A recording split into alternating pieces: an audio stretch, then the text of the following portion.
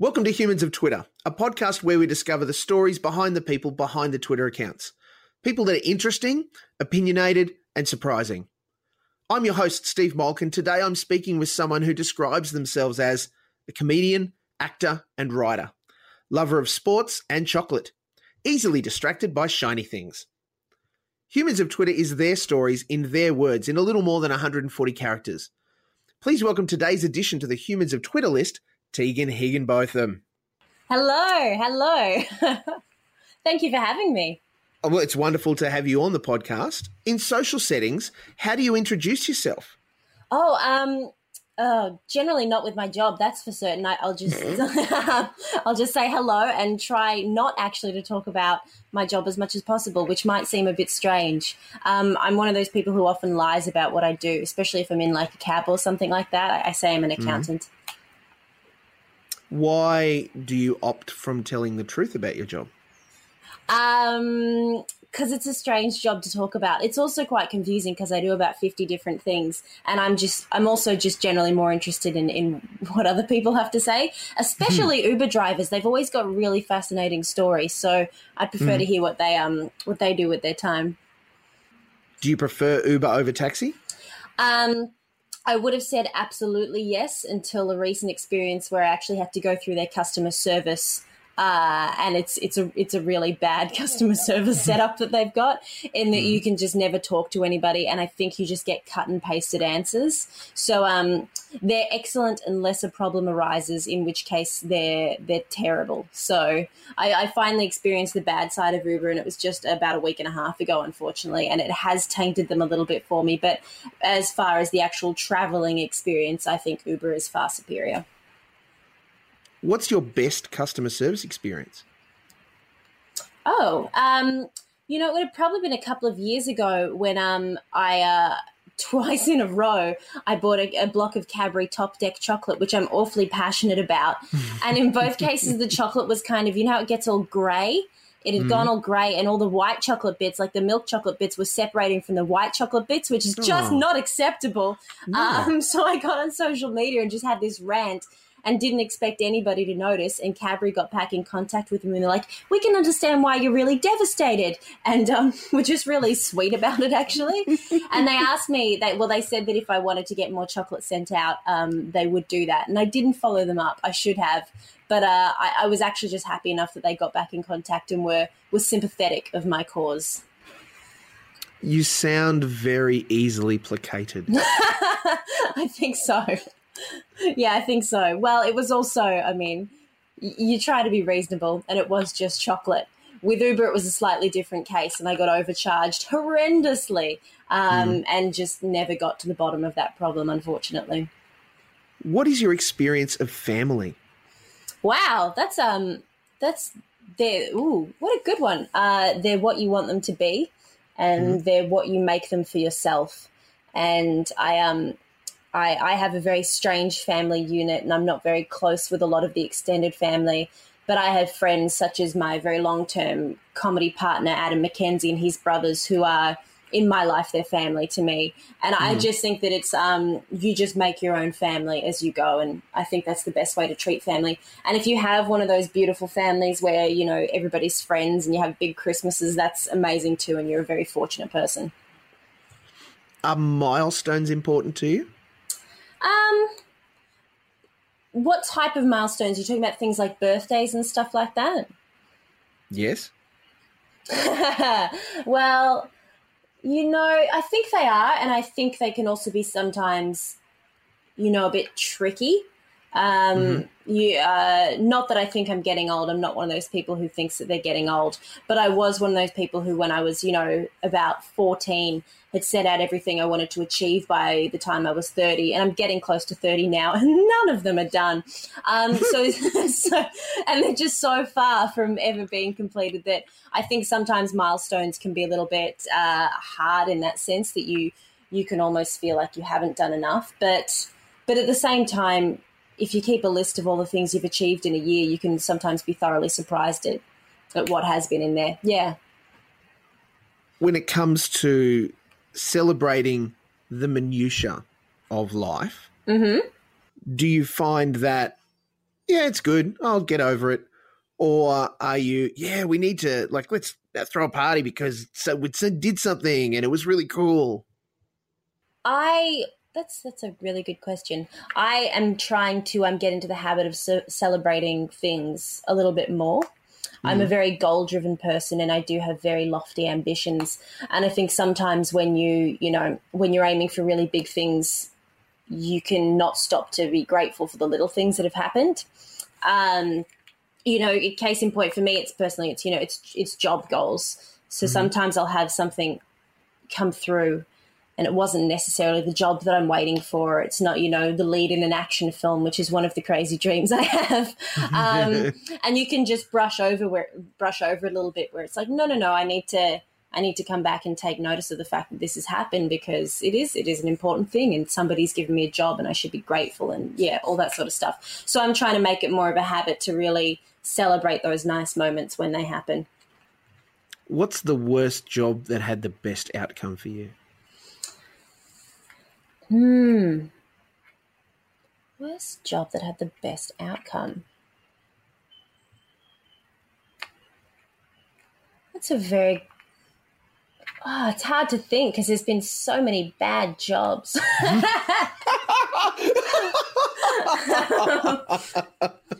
Sometimes it can be the really hard gigs that you learn great lessons from, the ones where you die on stage and it makes you stronger. I had a really tough gig last year that I died on the stage at the Sydney Opera House.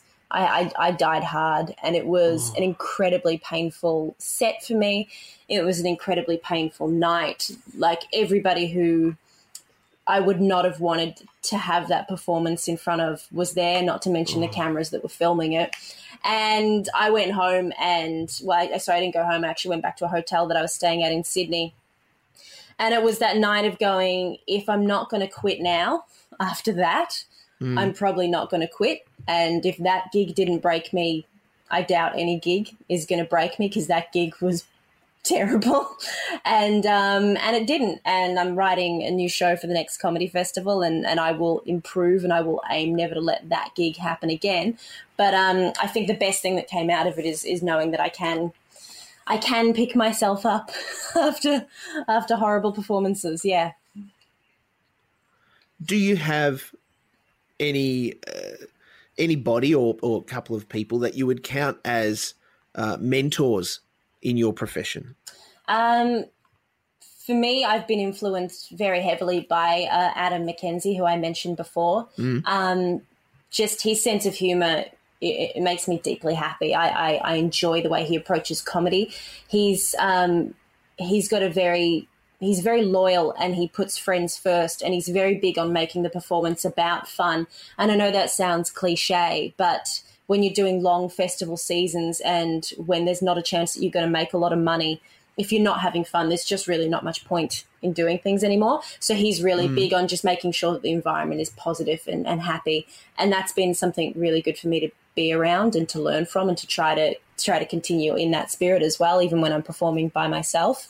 So I definitely count him as one of those people. But I've had the pleasure of performing around some wonderful comedians, Celia Pacquola, who's going gangbusters at the moment. And we were performing together when I was, maybe 19, 20.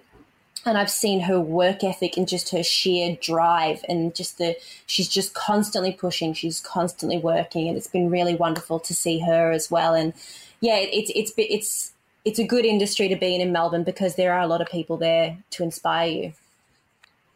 As a female in what has been a very male-dominated industry, do you find that in 2015 there are still just simple equity things that you have to overcome? I find one of the most interesting things, actually, and this is not to come across very negative or anything, but I still am yet to have an interview without the question being asked or the issue of my gender being raised, which means that it is still a thing. It definitely is still a thing. I feel really bad now. No, don't feel bad. Don't, because I find it fascinating, and it's something that I do find interesting. On a there have been experiences that I've had, definitely. It's a much better industry now, and I am one of those people who I'm not ever going to be disrespectful to the women who have worked hard to get me in the position that I am now, where I'm not facing that stuff regularly, because I know that 10, 15 years ago, from people who I've spoken to, that it was horrendous to be a female comedian. And there are still incidents that happen. The story that I tell, which sums up some of my experiences being a female comedian, was getting back announced. So I just finished a gig. The MC got back on stage and was like, "That was Tegan Higginbotham. Was she funny?" I'm not sure. I was too busy masturbating at her.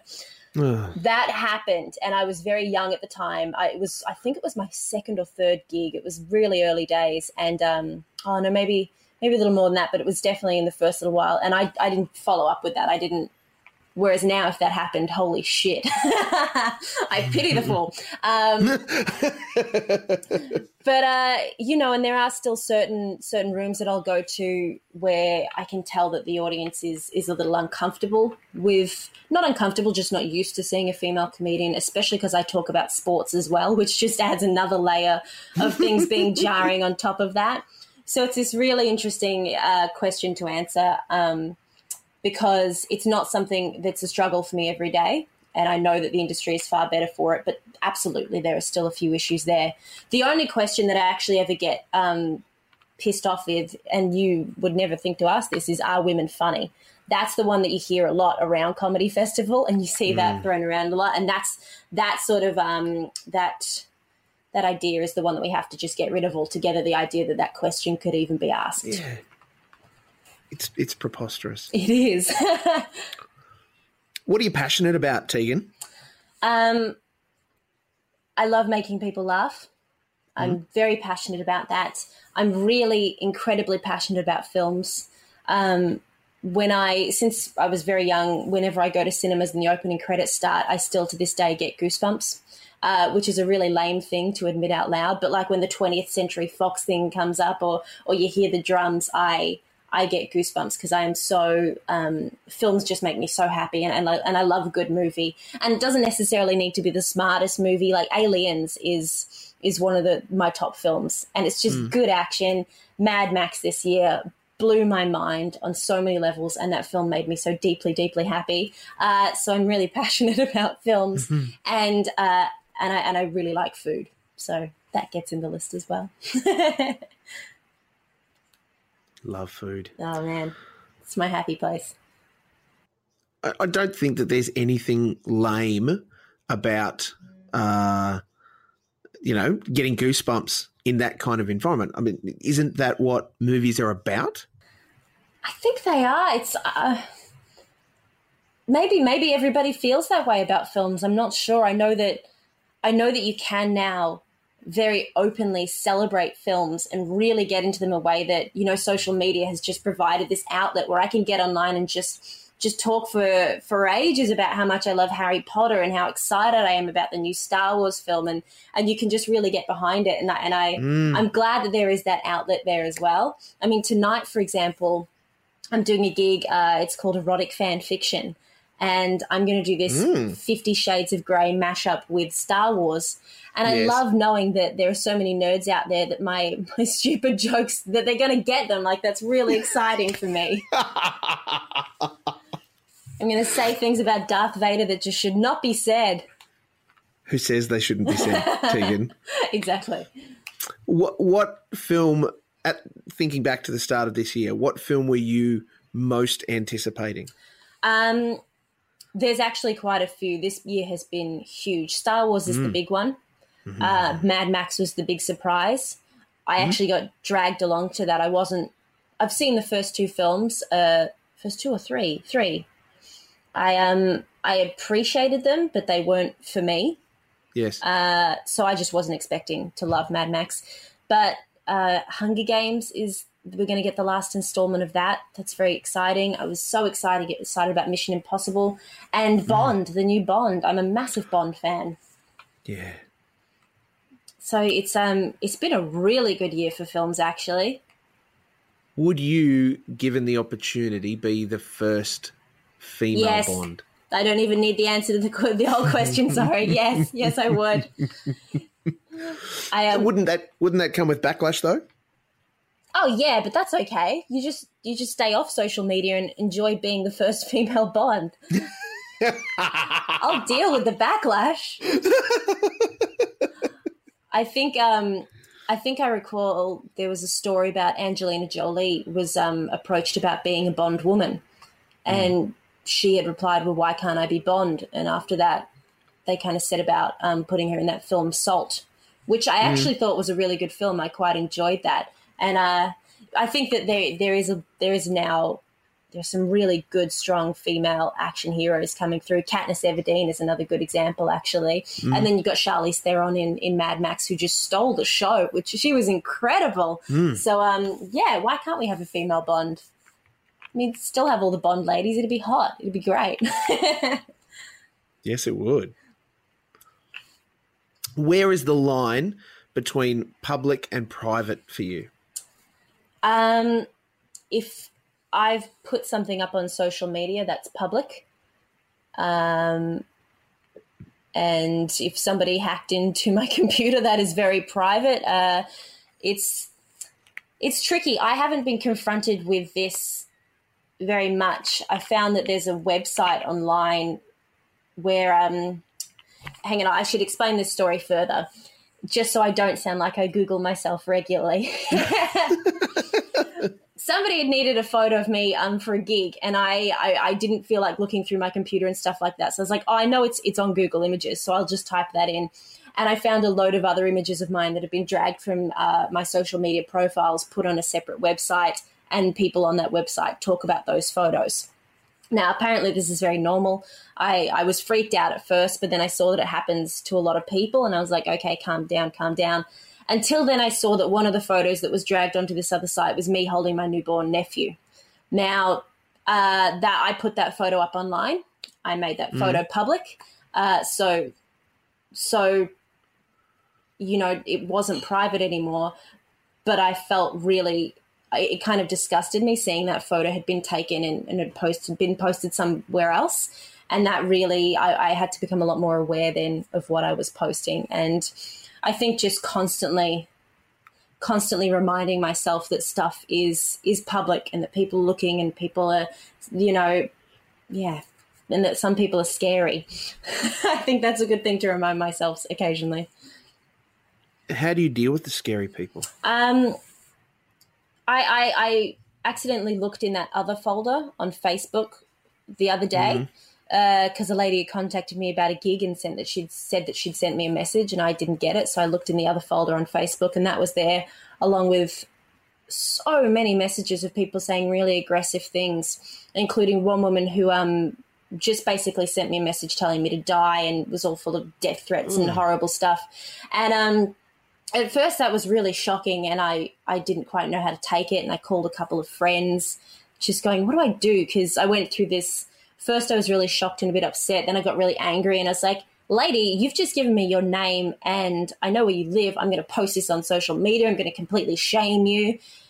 And then I was like, well, I don't know if I can do that. You don't know who this person is. You don't know what mental state they're in. You wouldn't want to start a snowball thing that causes like a horrible thing in this woman's life. It was very strange. I think that the conclusion at the end of it was just block, ignore. And if something gets too scary, you know, you show it to the police or something like that. But what was really sad, though, was that when I brought this up with my friends was that a lot of them have experienced similar things. And I just find that baffling. I find it baffling that so many people are sending people aggressive or horribly sexual or, just mean messages. I find that a strange world that we live in now that's just like, oh, yeah, here's my list of death threats. Like, that's not normal, right? I don't know if it's that I live a very sheltered life or that I have a penis, Tegan, but I just can't conceive of some of that people experience. Yeah, I mean, I don't experience this a lot, so I was very new to it. I do have a couple of people in my life who experience it on a very regular basis, and they're fortunately really strong, wonderful, mature people, and they can just laugh it off and try and ignore it. But it is always confronting and I think a bit upsetting when you just see how angry some people can get and how much aggression there is out there. What can't you tolerate? My tolerance for things, not that there should ever have been a tolerance, but my tolerance for just racism and hate is just going down. And that's not to say I would have ever thought it was okay, but I think just in the past few months with the news as it's been, I'm just so tired of the fact that we just don't have equal marriage in this country and that people are still being made to feel bad because of their sexuality. Like, it's just, I'm done. It's just it's not cool. Let's move on. Just the way that people are being treated, just the racism, some of the comments I see on social media. You know, we're going through the Syrian refugee crisis at the moment, and just some of the horrible stuff you read. It's my tolerance and my ability to deal with that is getting worse, unfortunately. Were you always compassionate growing up as a child? Was that something engendered in you or something that you have developed? I think a lot of people are naturally compassionate. I'd like to think that that's just what we as humans default to. But I think it's as you get older, you become aware of more stuff that's happening in the world and you realise there's a lot more to be compassionate about, you know what I mean? It's not just your small little bubble anymore. There's a whole world. But I think that most people out there on the whole are very compassionate just by default. What reality TV show would you love to star in? I wouldn't like to be on any reality TV show because you can't control your story, but you are performing as yourself. So I don't think I'd ever go on a reality TV show. You know, when that offer gets made, we'll see how much money they want to pay me. No, I don't know. I think it's pretty risky because, I mean, you look at now, we're currently in the season of the third season of The Bachelor in Australia, and you're hearing a lot of the girls coming out of the house and being quite devastated at how they've been portrayed. And on one hand, you're like, but it's you, and you said those things. But then you read about all the coaxing, and I know that things can get twisted and things are taken out of context. So I don't think it's my dream by any means to star in a reality television show at all. Is there one that you just can't miss watching? No, I can miss any reality TV. Actually, then again, would you consider Great British Bake Off to be reality? Yes, ma'am. Well, then I take back everything I just said. I would happily be on the Great British Bake Off, and I will bake the shit out of some scones. Actually, that is just one of my favourite shows, full stop. They've created a reality TV show where the emphasis is everybody just being really lovely and making friends, and I keep crying at the end of it. And now the one's coming out that's got Mel Buttle and Claire Hooper, and that just makes me deeply happy. Yes. Cannot wait for the Australian version. It's going to be great. The second iteration of it. This is going to be marvellous. Yeah. And I didn't see the first iteration, so I'm really looking forward to seeing this one. This may seem like a loaded question. Please understand that it's not. Okay. What is your favourite sporting team and why? Oh, that's easy. It's Carlton. Why should that be loaded? Am I missing something? It's completely Carlton. The why part comes in, and I want to understand more of why Carlton. Because Carlton is part of my upbringing. Carlton is part of the relationship I have with my father because we both enjoyed football together, and football was the main sport in our household. So that's why it's such an important thing to me. And you know, it's a terrible team at the moment. We've just ended bottom of the ladder, and I really think it's going to be a long time before we're good again. And you know, it's a hard team to follow at the moment, but there's never going to be another football team for me. So it's unfortunately just one of those things that's part of my heritage. Yeah. If you had chosen to, assuming you had the choice to follow another team, could you have, and what would the implications of that be? By the time I was old enough to have that thought process, it was too late. I was already Carlton. I half expect that it would have been a team with a cute animal that I liked or something like that. My Quidditch team is the Montrose Magpies, if that's anything. Like, I've chosen my own Quidditch team. But no, I don't think it was ever an option to not be Carlton in my life. Yeah. How is Quidditch played in a Muggle world? Well, I don't know because there's magic and I don't know, but it is. Shut up. It's real. I'm not saying that it's not real, Tegan. I'm intrigued as to how it actually happens, given that my understanding of the game is that the sheer premise is it's on flying broomsticks. Yeah, it is, but you're a Muggle, so you don't understand. None of us do. I read the one of the books that J.K. Rowling released for Red Nose in Australia, in the UK, and she had this beautiful book called Quidditch Through All the Ages, and it listed all the teams, and it was a really cute and lovely book. It was a really lovely thing, actually. Yeah. It's all in there. I'm pretty sure the details. What is your obsession currently? Ooh. What am I obsessing about at the moment? It's a bit of Great British Bake Off because that's on telly. I've gone back to eating ice magic from the bottle and I'm thinking about that a lot for some reason. I should really stop doing that. I have a feeling that could be the worst thing for my health. Can't see how. I'm in a weird holding phase at the moment. There's a lot of stuff that's coming soon, but You're waiting for stuff to obsess over? Yeah, I feel like I'm in just a bit of a cold stage at the moment. There's nothing that I'm completely obsessed with right now.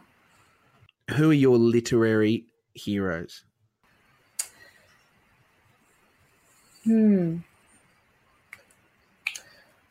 If we're just going to be really personal about it, J.K. Rowling, and it's that horrible thing she wrote, not horrible, but it's that very cliche thing. She wrote all the Harry Potters and they just meant a lot to me, especially when I was growing up in high school and all that horrible, boring stuff about just being a little bit different. And I found solace in Harry Potter. But it's the truth, and those books did mean a lot to me. I really love the work of Roald Dahl. Yes. And I think his stories are great. And my early primary school years, they were very important books to me, Matilda in particular. I really liked Matilda. But the funny thing is I've just gone blank on a lot of other authors. I'm reading Zadie Smith at the moment, some of her new work, and I'm finding her voice to be really quite interesting as well, so I'm enjoying that. But, yeah, actually, now that I'm answering this and coming up so blank, I'm being reminded I need to read more books. Do you have many escapist elements to your personality? What do you mean by that? Elements that are, I'm happy in the real world. I know and acknowledge my place and those sorts of things, but I much prefer in different times, in different situations, not being here, but being somewhere else. Oh, okay. I tend to listen to a lot of music more so than podcasts. I'm sorry to say that on a podcast, but I do prefer listening to music sometimes because it gives me a really good outlet to just daydream and zone out a little bit. But otherwise, I'm not really a gamer, and I don't do a lot of that sort of stuff, and I haven't been reading heaps at the moment. So I'm generally more present, but I can be a bit of a daydreamer. Has your daydreaming ever got you into trouble? Yeah, especially during festival season. So when Comedy Festival comes around and you have to try and see as many shows as you can, and there are so many wonderful shows and you want to support your friends, but sometimes towards the end you'll be in these shows and I'm like, I know this is great, but I just can't focus. Oh, no, I'm thinking about having sex with Daniel Craig. Oh, no, I missed your joke. Oh, God. So occasionally I've missed maybe the last 10 minutes or so of people's shows just because I've started daydreaming. But I'm also, my work at the moment involves me writing. So if I'm daydreaming, it's not too bad. I can zone out and I don't get into too much trouble. How do you balance comedy and life? I think that your comedy is better the more you're living life. You've got to find that balance. So I think, actually I can't say in general, but for me personally, my comedy suffers if I'm not having fun and being creative just outside of comedy. So I'm trying to put more of an emphasis on going on holidays that aren't work-driven, that are just purely holidays, and trying to turn off my phone as much as possible and just make sure I'm doing things still like cooking and going to see exhibitions and just, making sure that I'm still inspired in other areas, or else my comedy does fall flat. Can I ask you a question about that Sydney Opera House gig? Sure. What was the first gig after it like? It was fine. It was a small gig and it went well. But yeah, it did take a little while to bring my confidence back up again. And, I think it's actually still a painful one to even talk about. And, when you have those horrible times when your brain goes, I'm going to think of everything that hurts you to think about right now. That's a memory that pops up very regularly. But, I can only make it better by one day getting back on that stage and doing a better gig. So that's another goal to work towards. What are you going to achieve in the next 12 months? I'm going to perform a new comedy festival show, which I'm really excited about. It's coming together really well and I'm enjoying the subject matter a lot. Excellent. I last year had a big year of getting some really cool filming jobs and all that sort of stuff, and now they're just beginning to come out. So it's really nice actually getting to see some of that stuff finally on screen and to show my friends what I was doing. So that's been quite enjoyable. And one of those projects, Oddball, comes out next week. So I'm really excited to just see what people think. And yeah, that's a new experience for me. I hope to travel again. Mm-hmm. And yeah, at the moment the big focus is on the new comedy festival show. Yeah. Well, it's that time of year, isn't it? When is. You need to focus on it. It is indeed. Tegan, thank you so much for sharing what you have so willingly and openly with me. I really appreciate it. Know that you are highly valued and the things that you shared today are very special. Thank you. Thank you. That's lovely. Obviously, you are on Twitter. I am. But are there any other social media accounts you want to own up to? I have Instagram. I think it's just my name. I think it's just Tegan Higginbotham. I should know what my Instagram thing is, but I think it's just my name. And I think those are the two I'm focusing on. I'm falling out of love with Facebook. I'll be honest. It's not my favorite anymore. So I wouldn't be surprised if I actually hop off Facebook soon. This is the best place to share that feeling. Yeah, I think so. This has been the Humans of Twitter, and I can confirm that @TeganMH is indeed